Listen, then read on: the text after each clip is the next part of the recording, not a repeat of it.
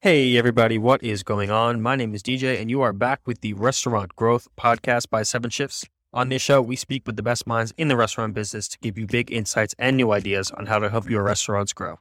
Adam Lamb joins us today. He's a chef with 30 years of experience and the host of both Chef Life Radio and Line Check, podcasts where he helps chefs enjoy their career without sacrificing their health and well-being. We got to chatting about when Adam realized that the restaurant business needed to change, what the new generation of chefs want. Hint, it's not all that different from what the other generations wanted, and ways to make your restaurant a great place to work. So without further ado, here is Adam. Hey, Adam, how are you today? I am excellent. Thanks, Dominic. I really appreciate you having me on the show. Really Absolutely. excited. Yeah, me too. Thanks for taking the time out to come on. You know, I could do an intro of you, but I think you'd probably do a little bit of a better job than me. So tell us a little bit about yourself, how you got started in the restaurant industry. Sure. My name is Adam Lamb. Currently, I run two podcasts. One is called Chef Life Radio. The other one is called The Line Check. And just recently, I have repositioned my coaching and consulting business specifically around community, communication, and culture within the hospitality industry. You know, I started in the industry like many of us do. You know, I was looking for a part-time job while I was in high school and started washing dishes at the local restaurant, The Big Wheel in Hammond, Indiana. The reason I went there is because my dad, who was a college professor, would go there every morning for breakfast and sometimes go at lunch between classes. And so I think part of it was wanting to be closer to him, even though that didn't necessarily work. Right. But I hated the job for like the longest time. I used to take like the really charred pans and stick them up in the popcorn ceiling because I didn't really want to work on them. Until one Friday night, I was walking past the kitchen and I just kind of caught me out of the corner of my eye, and I looked into the kitchen, and there were two women that worked together. One was a large woman. Her name was Artelia White. She had a gold tooth right in the front of her mouth, and she used to sit there in the window and talk to all the customers. And the other one, I never got her name, but she was as cold and severe as Artelia was warm and welcoming. And what happened is what I saw was this incredible dance that they were doing. Completely unspoken. They weren't talking to one another, but it was like a ballet that was happening in front of my eyes. And being an artist from way back, everything that was going on, the pans clacking, the steam, the smoke, they were just doing this thing between them that just transfixed me. And I liken it to what's called the dream of the dance, like how good it can be when everything works right. Yeah. And from then on, I thought, I don't know whatever that is, but I got to get me some. Yeah, absolutely. So where did you go from there? You know, you kind of, I think maybe that seems like the moment where you maybe fell in love with the business, or, you know, maybe that kind of set you down the path that you took. Did you go to culinary school? Did you start working in restaurants? And what was the next step for you? Yeah, I didn't go to culinary school to start off with. I kind of bopped around locally where I lived. It's right outside of Chicago, and Chicago at that time was a huge mecca for a lot of old school Italian restaurants, and the scene just kind of blowing up there. And so I thought if I could just get up to Chicago, I could like make a way. I tried to get out of the business and do other things. You know, I sold clothes, I sold shoes, I tried to do other things, and yet the business just kept calling me back. I felt like, part of the mafia, they just, as soon as I out, it pulls me back. Absolutely. I got as far as a country club outside of Chicago, and I couldn't necessarily see any way to make that jump. By the way, that was the very first time I worked with a chef, and it was a woman, and she visited upon me almost every single indignation and slight that had visited upon her in her career. So I became like the virtual whipping boy for to take all the crap that she had been dealt. And I didn't really piss me off. It just gave me an aha as to what women in the industry had to go through at that particular time. Absolutely. And so I decided to go in the military. My dad thought that was the greatest thing in the world. Here, Adam, you're finally taking control of your own life. I'm like, Dad, they teach you to fold underwear in 4-inch squares. Like, that's not control. The illusion of control, maybe. Right. And if anybody who knows me knows that I brook against any kind of authority. I've always had kind of a rebellious nature. So that was like the weirdest choice for me to make. But I thought perhaps that because I had some cooking ability, they would put me in a culinary school and I would end up cooking for, a general or whatever. Right. As it turned out, as soon as I graduated basic training and then went to Denver Lowry Air Force Base for my training, specifically for culinary, they sent me right out to the missile fields in wonderful, balmy South Dakota, or Ellsworth Air Force Base. Anybody who's ever been out there, that was at the beginning of 24-hour B-52 bomber alerts. And that was a big B-52 base. Plus it had these missile sites. So you'd go out there for 3 days. The lieutenants would go down in the capsule, and I'd have to cook for team 10 guys for 3 days on and 3 days off. And it was basically what they called the foil pack system. So it was all these foods that I had to pull out of the freezer. People would choose one from column A and one from column B. And the only thing I really cooked fresh was breakfast, which remains to this day my favorite meal. But the guys could go out and, kill coyotes or rattlesnakes or whatever. And sometimes we'd bring them back and do a grill out there. Yeah. So it was a weird way. And when I got out of the military, I ended up right back at the same country club, believe it or not. It just turned out that it was a terrible time in the United States for recession. Pittsburgh was a nightmare, which my wife was from. And once we got back to Chicago, I kind of started jumping geographically and in complexity to more and more dynamic restaurants, and ended up downtown Chicago, opening up the very first Ditka's restaurant in 1986, right after they won the Super Bowl. So that was pretty much a crazy, crazy time. I bet. That's exciting. Mike Ditka's like his restaurant? Yeah. Very cool. Yeah. And that was the 80s, right? That was the 80s. Yeah, that was cool. 86 to 90. Okay. And then 1990, I found myself accepting a position in South Florida, where I spent the next 25 years. Very cool. Yeah. So, quite the career, quite the different stops and interesting perspectives. And I'm sure you've met a lot of interesting folks as well, and had a lot of great experiences. Something you talk a lot about now is kind of how to have that kitchen career, without kind of sacrificing yourself, your well-being, your mental, physical health, because it is a very challenging industry to work in. Was there a specific moment in your career where you realized things have to change, or, I'm doing too much to myself? Was it more of a slow burn, or was there like that aha moment? Well, the slow burn occurs kind of like frog in the beaker. So, by the way, I never got in the industry to create any particular type of culinary vision. Like, I didn't have this idea of the type of food I was going to make. What really attracted me to the industry was the people. Yeah. Like the community that existed within the operation. And, very much like Anthony Bourdain, you could, as he related, you could come from anywhere. Nobody gave a shit.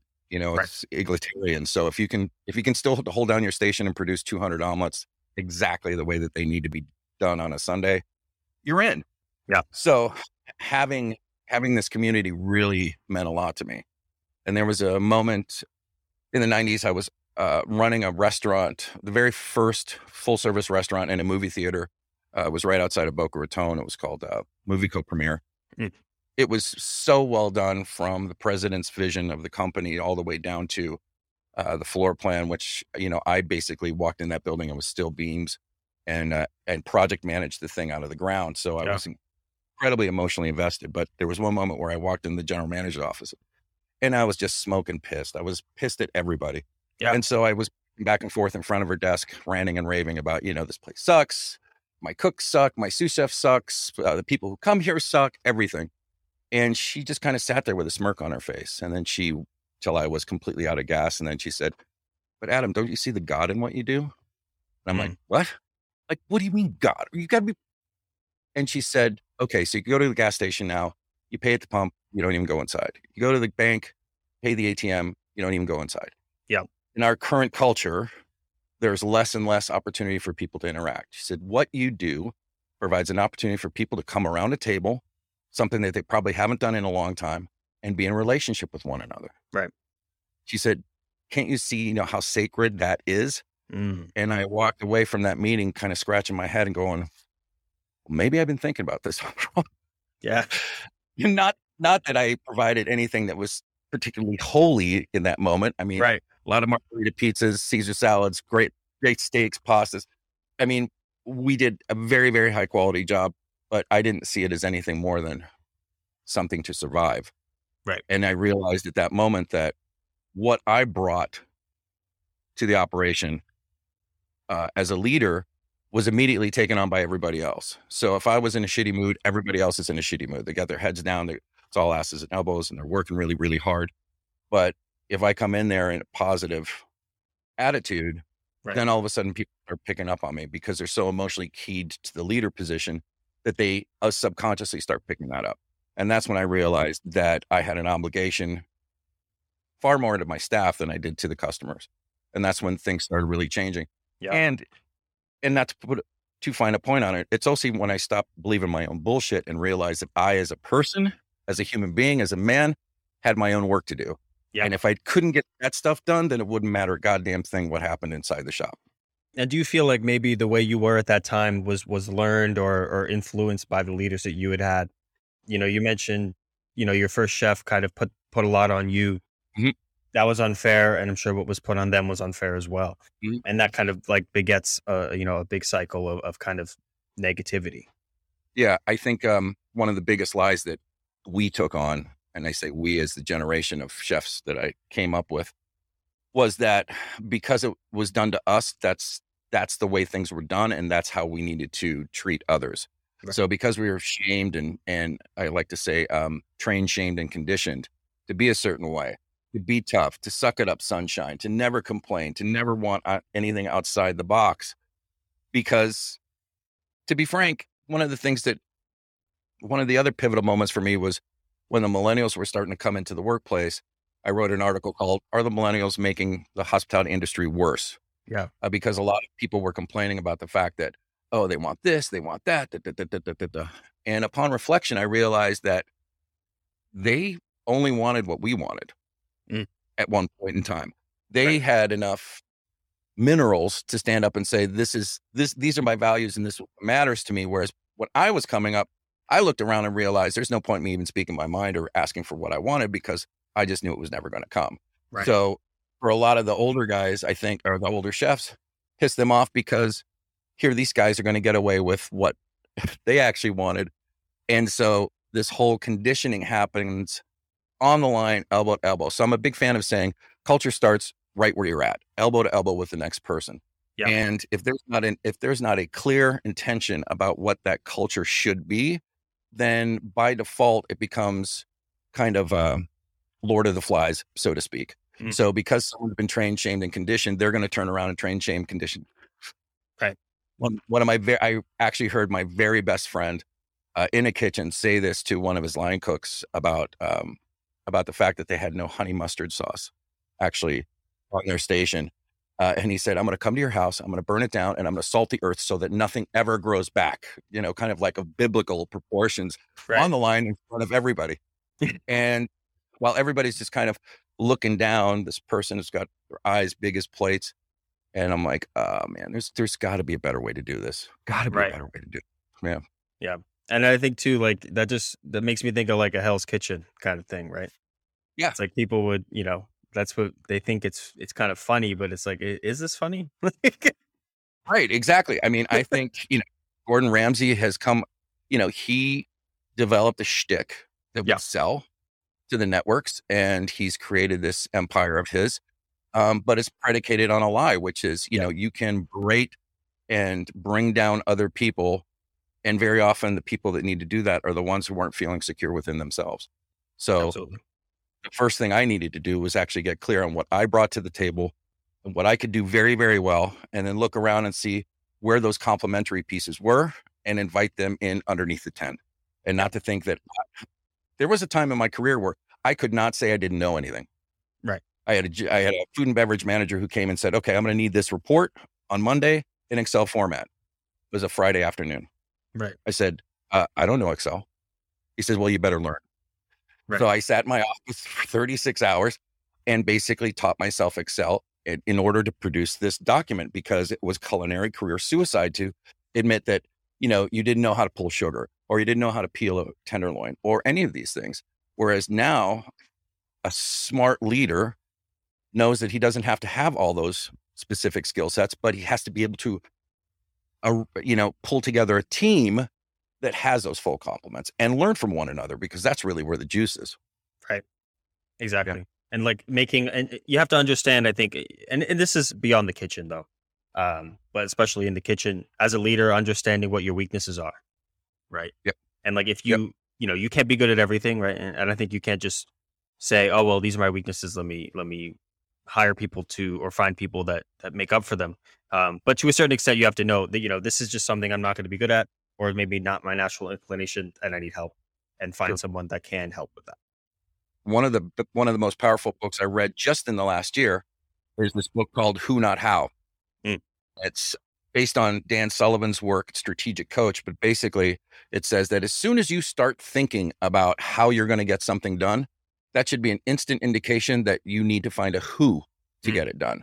So when you start looking at your crew, like, how the hell am I going to get this done? Because again, as the apex predator in the very small aquarium, as the executive chef or the general manager, the pressure is on you in order to create the results. Right. So very often I would take that on as I need to figure out how to do that.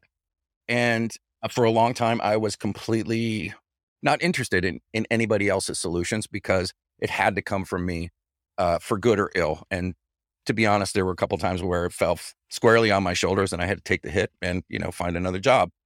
But, thinking that way, believing that way, for me, shut off so many other possibilities that I think now exist in a lot more open landscape where people can put their hands up and say, okay, I don't know how to get this done, but we together have to get this done. Anybody got any ideas?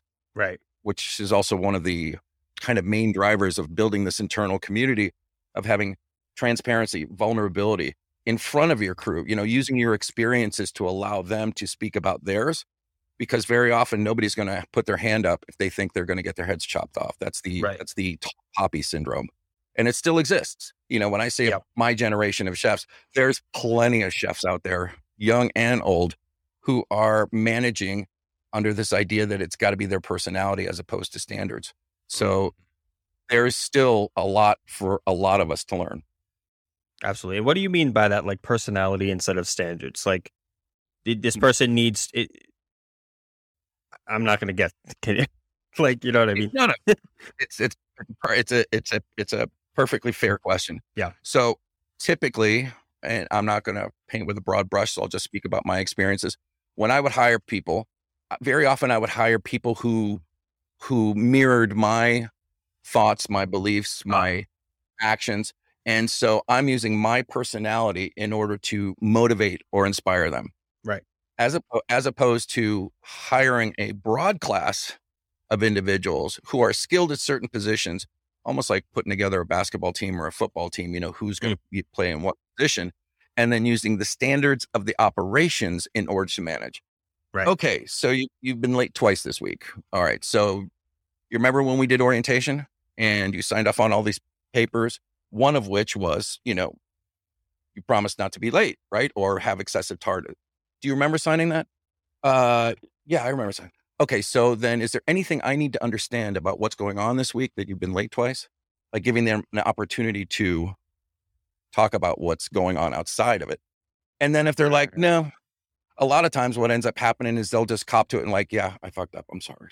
And that's an opportunity for them to become more mature and own their actions and the repercussions that come out of those actions, because ultimately what you're doing is impacting the people that work next to you, because now they got to take on extra work. So that's what I mean about managing by standards versus, dude, what's up? You're letting me down. Well, you're not letting me down. You're right. Right. Yeah. Come on, man. Yeah. It's a subtle difference, but it's incredibly important, especially when you start scaling up in your career and you're now, instead of managing 3 or 4 people, now you're managing 20, 30, 100, right. Because there's no way to do that by personality, because everyone will have their own opinion about you. Right. But, your opinion, I think, of the standards, if you don't like how things are run in that way, it's a little bit different. It's not personal. That's right. The standards are non-negotiable. Now, this comes in directly to, the work that I'm doing right now, and especially with Jim Taylor from Benchmark 60, is that the only way that a community, so a bunch of people come together to, let's say, work in a kitchen. That's a crew. That's a bunch of people who have their own individual motivations around being there. Yeah. In order to grow that crew into something more cohesive, you have to build them into a team. My friend Jensen Cummings loved to say, don't call us a family. We're not a family. Because to be frank, there was shit that went on in my family that would never allow in a professional organization, but there's all kinds of enabling or, walking away from problems or all that kind of stuff that happens in a family where if we're a team, we stand for one another. Right. Now, the deeper cut of that is how to grow a community is by coming together and saying, these are our core values. Yep. And the organization has to answer 4 things. What's our food philosophy? Yep. What's our service philosophy? What is our proposition as far as the customers? And what's our proposition as far as the employees are concerned? Yeah. So if you can answer all those, and they must all be answered, or my coaching is always, you need to come up with adjectives that elicit some type of emotional response. You can't just say, well, we believe in truth. No, truth in what? Right. So it's a deeper cut. Once you have those established from a management standpoint, then there's another meeting with the associates and say, okay, so what do you guys believe in? What do you think is important? Should you be able to raise a hand in a meeting and not feel like you're going to get your head cut off? These types of things. And then there's a negotiation around, okay, so what do we together stand for? And the community is always brought together. Any type of community is always brought together by shared values, principles, and that kind of stuff. Now you've got people who are bought in, understand what not only the mission is, because the mission is always going to be, to provide the best service possible. But then how do you actually do that? So by assembling these pieces together and agreeing on them, or let's say there's somebody who can't agree, can we at least come to consensus? Right. That it would be a good thing if we can do this. Exactly. But at least now they've had a voice.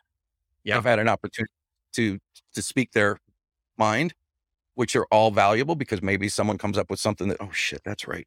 Oh, let me put that down. Yeah. So that's how I envision focusing on the internal community just as much as focusing on the external community that comes in and pays their money. Absolutely. And I think that's like the biggest focus, of your work. And I think maybe where the industry needs to probably put in the most work. I think that's, of those 4 things that you've mentioned, that's probably the most neglected part of the industry. Yeah. So I'm curious. They call them value propositions, right? So right.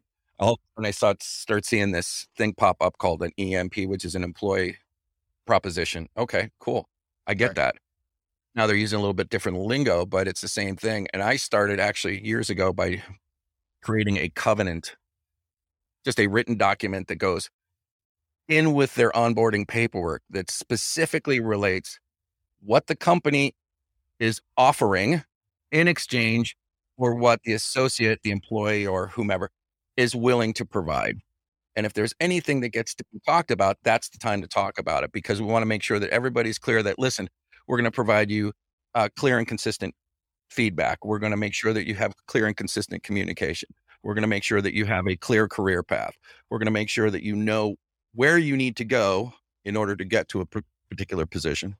Like one of my favorite jobs to ask, or one of my favorite questions to ask during a job interview is, okay, so you got this job. What's your next job? What kind of skills do you think are necessary there? And let's work on those so that when you leave here, you are fully skilled in order to be able to get that position. I mean, that's pretty juicy by anyone's standards, right? Yeah. To have someone committed to your own growth. Yeah, man. Absolutely. Because, that's acknowledging this person's not going to stay with you forever. I mean, maybe they will, right? But what's the chance of that?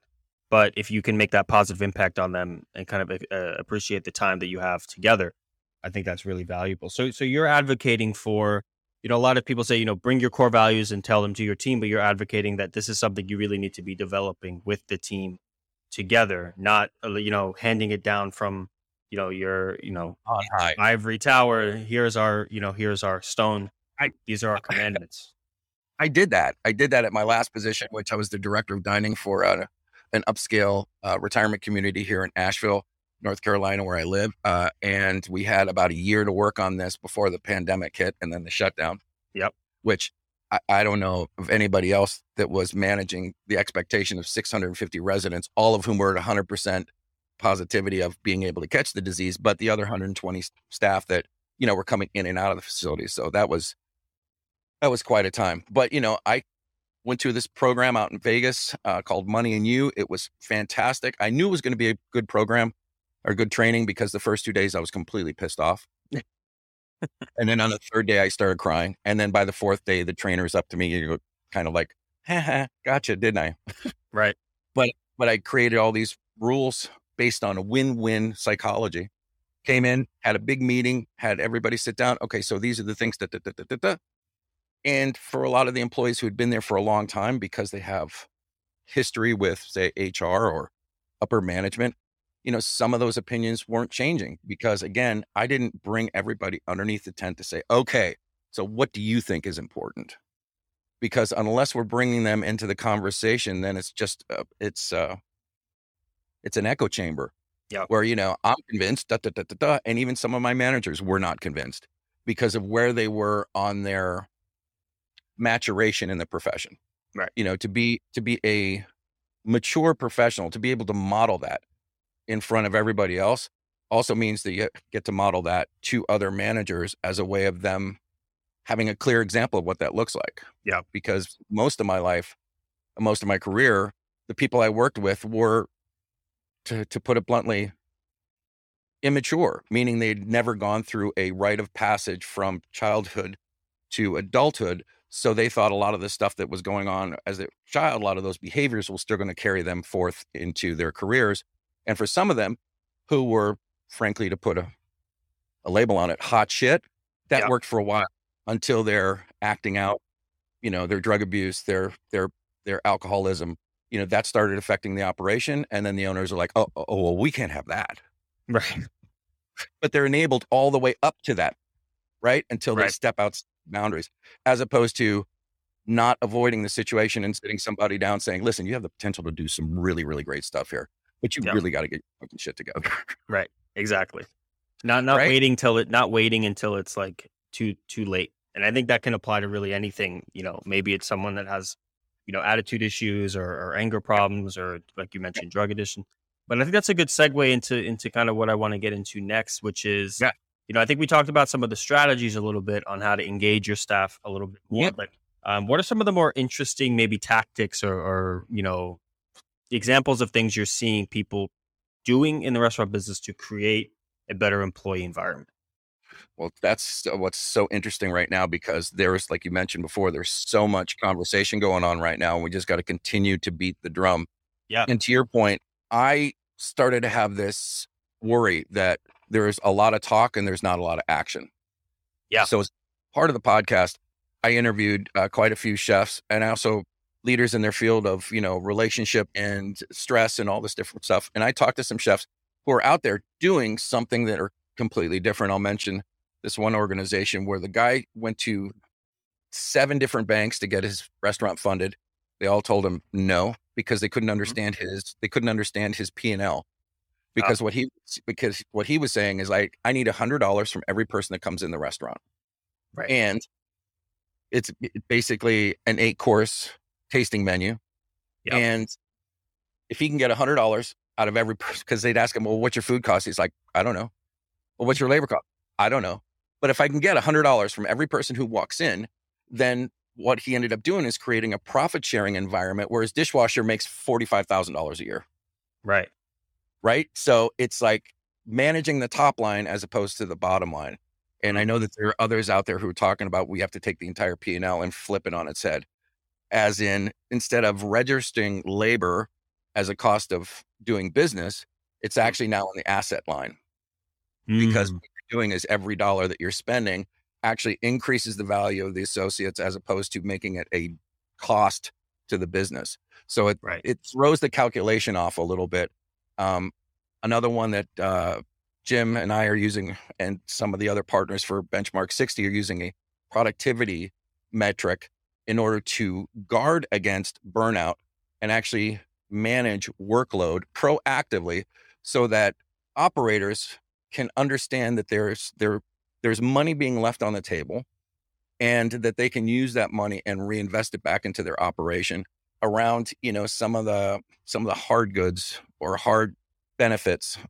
There's still so many restaurants that don't offer healthcare or mental health care. One of the things that the retirement community that I worked at was a very, very simple thing. They contracted with a local mental health counselor, and they created this program by which, if anybody in the company wanted to go have a session, here's the phone number, you book it, it's completely anonymous. All HR knows is they get an invoice for this hour session. or a couple hour session or whatever. But it gives the associate an idea that A, someone cares enough to actually offer this.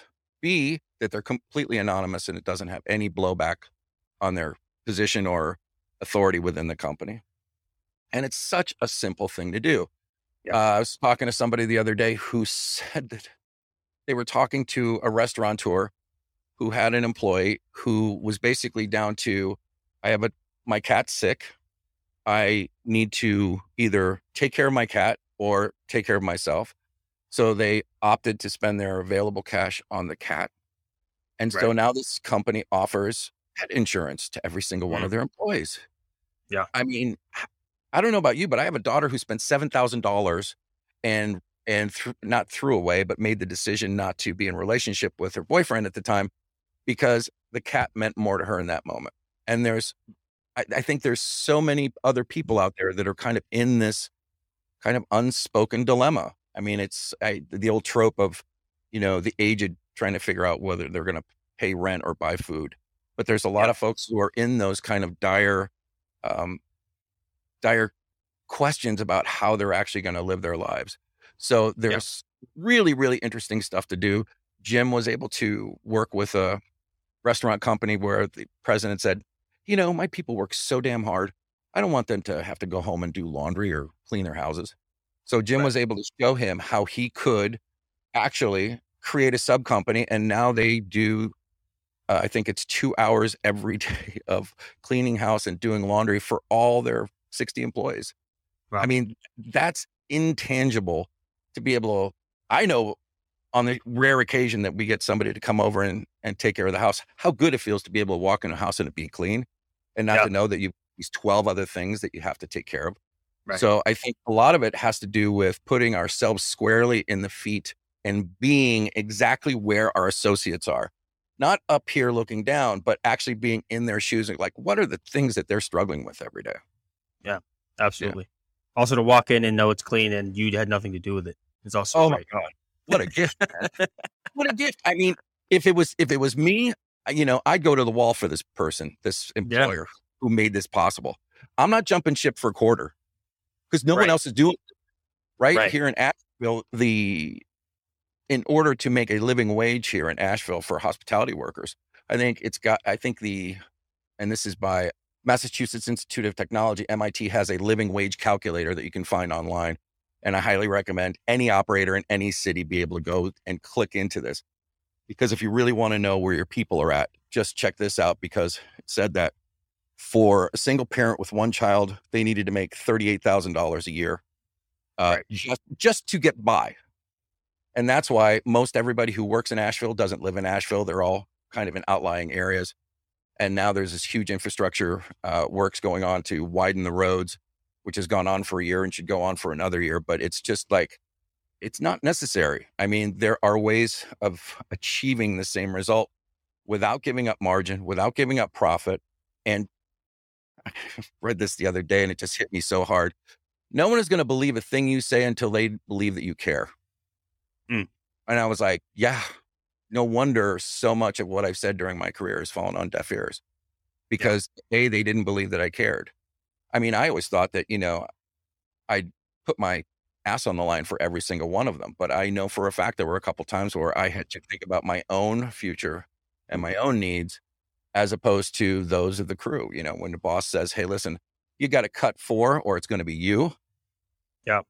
I mean, how do you stand in front of that? So this is where it comes back down to, if I'm unsure of what my core value is, then it's easy for me to make a bad choice in that matter. Even if it means, for me to stand for my people means that, okay, I'll take the hit. I got a little bit of savings. I can cover it. I'll go home and explain it to my wife. There are other jobs out there, but it's just, and how do you actually make those values real in the day to day? So one of the biggest issues that I see happening is, or one of the biggest challenges. So before I did the podcast, I interviewed about 60 chefs. And to a person, one of the things that they brought up was a feeling of not being appreciated, whether that being from a boss who doesn't really care about what they're going through, or customers who are trying to beat them down on their prices if they're a caterer. You know, Yeah. they're like, this is the price. And they're, well, can't you do it? So to a person, they're feeling unappreciated. Now, to me, that opens up two different avenues. Number one, there is the ability or the opportunity to do some coaching with them so that they realize that if they look for anyone else to give them that sense of satisfaction from the inside, then that hole will never be filled. And as I know from dancing in the dark with the devil, you'll go almost anywhere in order to fill that hole, to feel like you're good. I mean, the business is based around instant gratification. Plate goes up in the window, you know it's great. You're waiting for the customer. Did he say anything? And it's all about this instant feedback loop. Well, the more I have been able to basically delay gratification and understand that there's work that needs to happen in the midstream, then I've gotten a lot better about, or more resilient about, whether people think I'm doing a great job or not. The other part of it is to create a feedback loop within the organization of communication. And I'm a big fan of daily or shift meetings.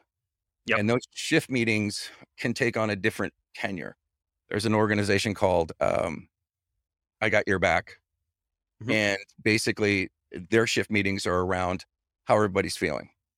There's a shoebox at the door and these little smiley faces, you know, one is standard, one is smiling, the other one's mad, and everybody signs one of those and puts it in the box. And right before the shift meeting, that box is open and they say, okay, so here's the temperature of the restaurant right now.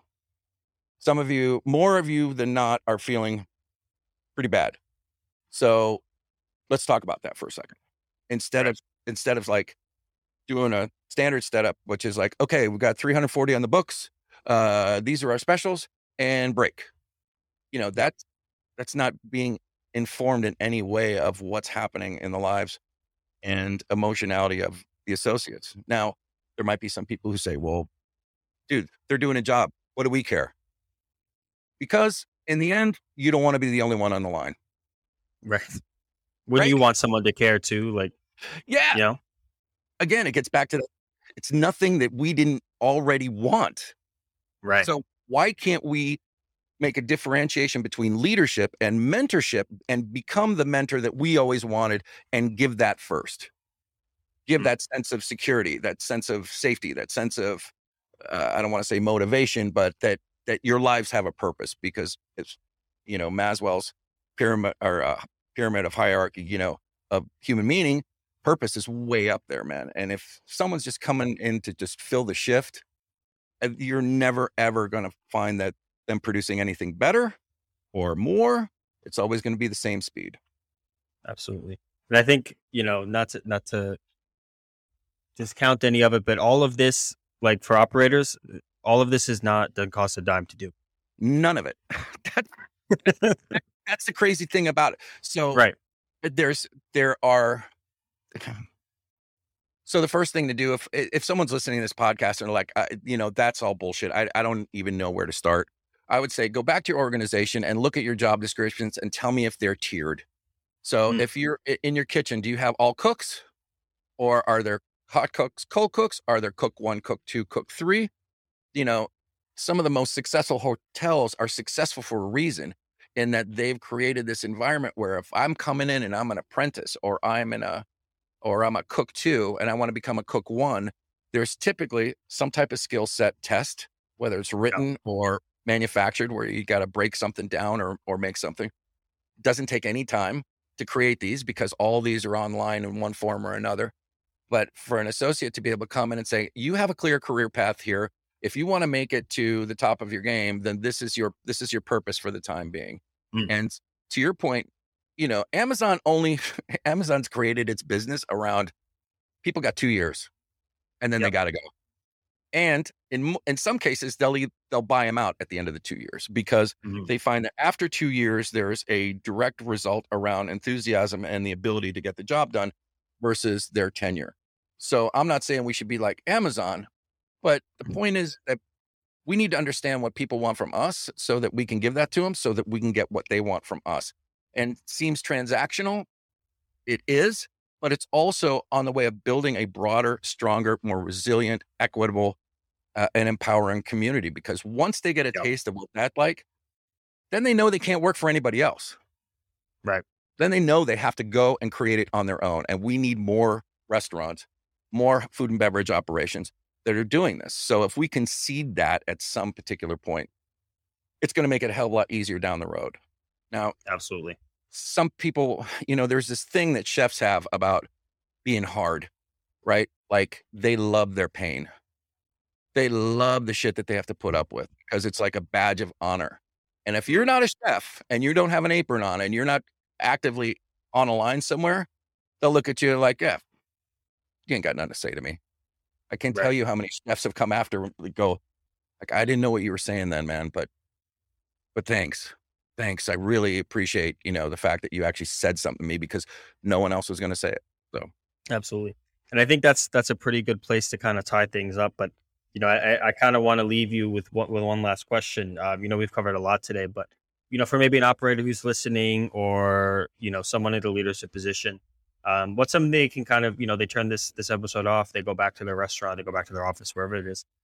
What's something they can do immediately to improve the experience of their employees in their restaurant? Okay.